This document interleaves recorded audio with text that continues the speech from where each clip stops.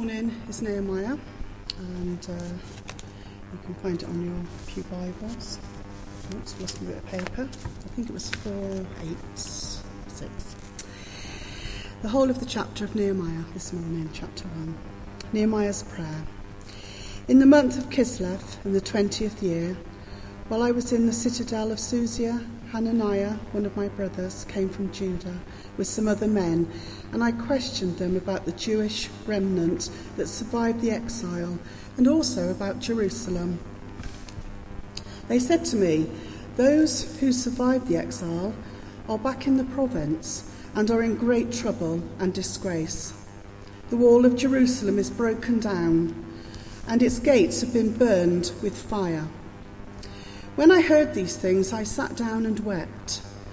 For some days I mourned and fasted and prayed before the God of heaven. Then I said, "O Lord, God of heaven, the great and awesome God, who keeps his covenant of love with those who love him and who obey his commands, let your ear be attentive and your eyes open to hear the prayer your servant is praying before your day and night for your servants, the people of Israel. I confess the sins we Israelites, including myself and my father's house, have committed against you. We have acted very wickedly towards you. We have not obeyed the commands, decrees and laws you gave your servant Moses. Remember the instruction you gave your servant Moses, saying, 'If you are unfaithful, I will scatter you among the nations. But if you return to me and obey my commands, then even your exiled people are at the furthest horizon. I will gather them from there and bring them to the place I have chosen as a dwelling for my name. They are your servants and your people, whom you redeemed by your great strength and your mighty hand. O Lord, let your ear be attentive to the power of this your servant and to the prayer of your servants, who delight in revering your name. Give your servant success today by granting him favour in the presence of this man. I was cupbearer to the king." Thanks be to God. Good morning. Now, when Joe first said to me that we're going to be looking at the life of Nehemiah over the summer, my eyes lit up, my heart skipped a beat, and I think I may have given out a little cheer, because I am so excited about Nehemiah. Anybody else excited about Nehemiah? Yes, excellent, good stuff. You know, I'd like to have started with a kind of game where we call out inspirational leaders of the Bible. But I think you've had too many clues, really. What with Christchurch Life and the great work Helen does in the foyer with the display and the screen, and we've had the reading, I think you would have known where it was heading. But without those clues, I wonder where we would have gone. I'm sure we would have started off with Jesus, and then maybe Abraham, maybe Paul, maybe Moses, Peter, King David, John the Baptist. We could have played a kind of Old Testament, New Testament tennis for a little while, couldn't we? But for me, I would have started with Jesus, and then it would have been Nehemiah. I love this faithful, obedient, inspiring man of God. In fact, when I arrive home in heaven, at the top of my to-do list, if I'm allowed a to-do list in heaven, will be to go and visit Nehemiah. Now, obviously at the very top, I want to worship God Almighty, Father, Son and Holy Spirit face to face. How awesome is that? Words cannot describe how incredible that is going to be. And then catch up with loved ones, bit of banqueting, and then off to Nehemiah's mansion. Now I say mansion because in the King James translation of the Bible, when Jesus is speaking to his disciples in John chapter 14 verse 2, he says that in his Father's house there are many mansions, and that he is going to prepare a place for us there. Now in our NIV versions, in the pews, those mansions have become rooms. In my Father's house there are many rooms, and I've going to prepare a place for you. I don't know why my mansion suddenly became a room, but I am sticking with King James, and I'm off to Nehemiah's mansion. So why am I so excited about Nehemiah? I think it helps if we give Nehemiah his historical setting. Okay, so we're going to have a quick reminder of our Old Testament. Well done. And maybe you've not, this is fresh to you, and that's fine. Maybe you know it, and that's fine. We can go through it again. But we start off with a united monarchy. So the Israelite kingdom were under the united monarchy. First of all, Samuel anointed King Saul. Then he anointed King David, and then David's son Solomon took the throne. So there was our united monarchy. Now and that was from 1050 to 930 BC, so about 120 years. Now when Solomon's son, Rehoboam, succeeded him in 930, the kingdom split. Okay, so we had 10 tribes of Israel going off to the northern kingdom of Israel, and 2 tribes down in the south, the southern kingdom, the kingdom of Judah. Now you would think that the northern kingdom would have done well. There were 10 tribes. They were going to a larger land, a fertile land. There was a strong military presence there. But spiritually, they were weak. Okay, so the Bible tells us that there were 19 kings of the northern kingdom, and all of them were evil. So they kind of worshipped other gods, they worshipped idols, they mixed with other cultures and took on their traditions, and they were unfaithful to God. So God sent messengers, he sent his prophets like Amos and Hosea to warn them, to tell them that he loves them and to tell them to turn back to him. But they didn't listen, really. And so in 721 BC, the Assyrians took Samaria, their main city, and the 10 tribe just scattered, and we don't hear of them again. So that kingdom lasted about 200 years. Now down in the south, the kingdom of Judah, just 2 little tribes of Judah and Benjamin.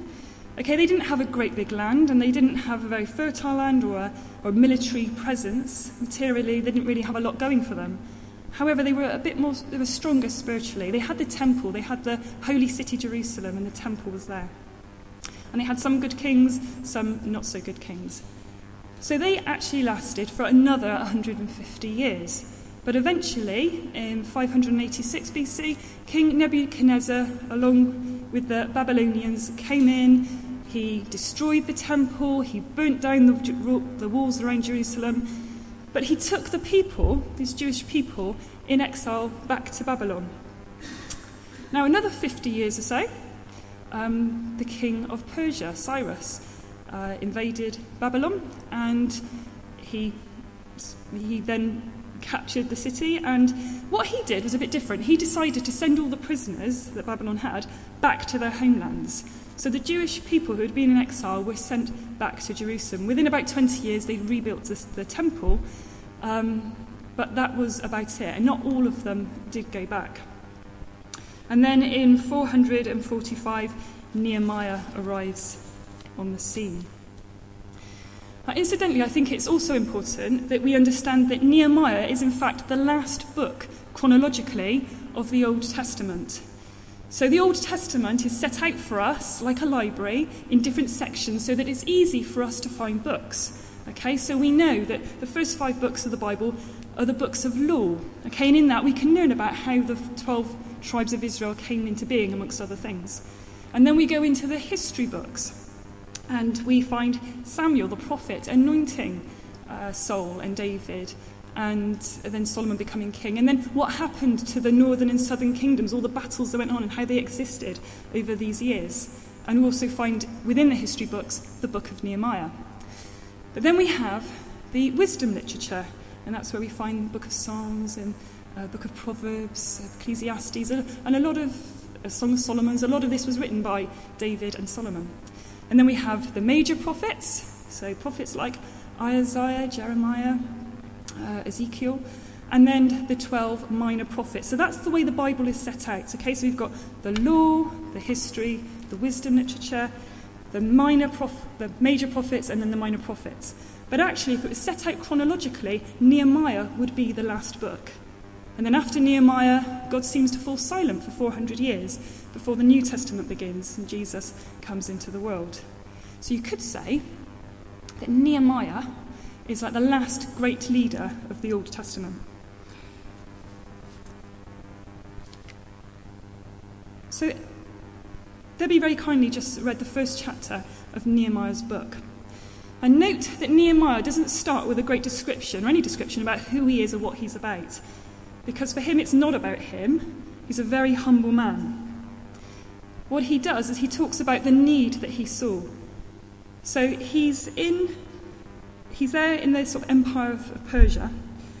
And he asks his brother and his brother's friends, now, how are things going in Jerusalem? How are the people? And it's bad news. The people were in great trouble. They were in disgrace. The walls had been broken down. They'd been there for 100 years, but the walls had still not been built.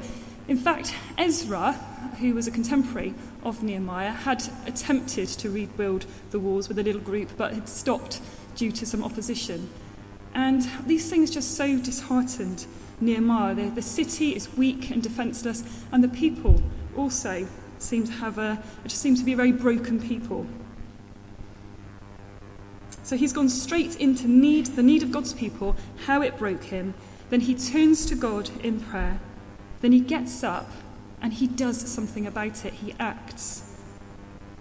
What a compassionate, obedient, inspiring man of God Nehemiah is. We're getting a bit more excited about Nehemiah. I hope so. Okay, so now I'm going to share a story which is a bit of a confession. For many, many months, we're probably talking years, but it doesn't sound quite so shameful. For many, many months, dirt had built up on my windows at the back on the first floor. So my bedroom and bathroom windows and the fascia boards and around the guttering, it just got really, really mucky. And that's largely due to the fact that we have lots of fires around our way. It's not that I live in a community of pyromaniacs, but we live in a woodland area, so we need to keep on top of the brambles and we need to keep on top of the bits of trees that keep falling to the ground. So we have lots of fires. And it really got me down over the many months. And I got to the point where I was looking out my bedroom window and thinking, is it raining? I don't know. And I'd be down, hanging out my washing on the line in the garden, looking up at the fascia boards, thinking, oh, they're so grubby. And it really, really did get me down. So I asked, but we have an extension, ground floor extension with a rooftop. And I think that's what was getting me down, because I thought, actually, it is possible. I've seen people walking on rooftops. It is possible to stand on that and reach up to those fascia boards and wash my windows and things. So I said to my mum, do you think it'd be all right? Do you think I'd be safe if I went up there to wash those fascia boards? Absolutely not, my girl. Don't you dare. It's too dangerous. It's not worth it. No. Okay. So I do what we do when somebody doesn't give you the answer you really want. I asked Jamie. And I said, Jamie, love, because heights are not a friend of Jamie. And I said, Jamie, would you mind? Do you think it'd be all right if I went up on the roof and clean the windows? He said, yeah, borrow my slippers. Because such is his faith in my sort of abilities in sort of balance and coordination. He knows me well. But I still was a little bit fearful of the risk of a fatal accident. So, for many, many months, it just went on. And then just a few weeks ago, a friend of mine called me and we were chatting about various things, and then she came round to the fact that she was going to be standing on her ground floor roof to clean her first floor windows, and that she's done it before, but it's a bit difficult climbing in and out of the windows with water. And I said, that's amazing, I can come and help you with yours, and you can come and help me with mine. And that's what we did. And it was a really lovely afternoon, and in no time at all, in fact 3 hours it took, and both houses were done.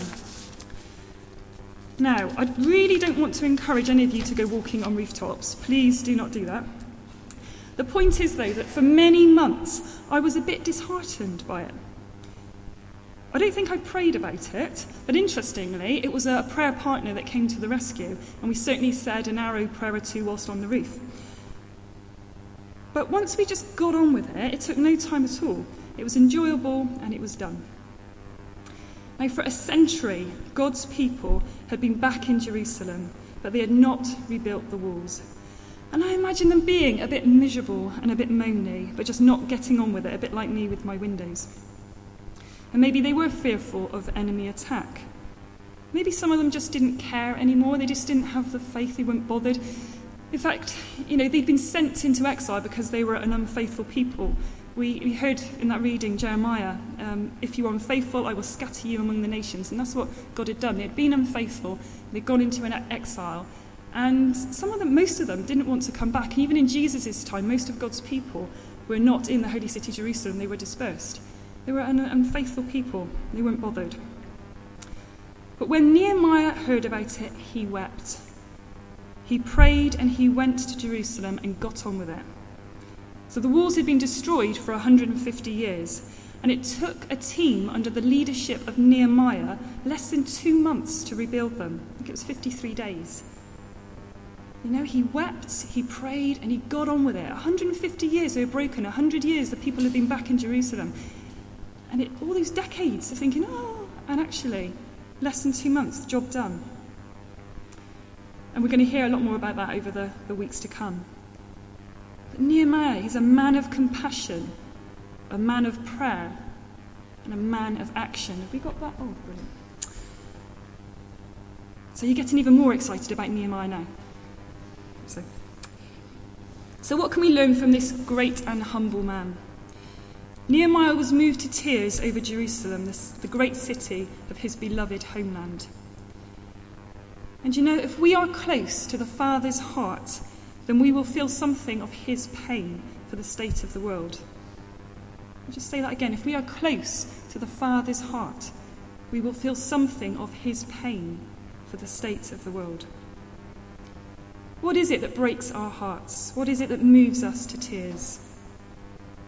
Something we've heard on the news recently?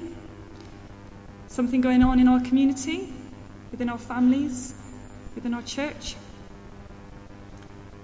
But just feeling isn't going to make a difference.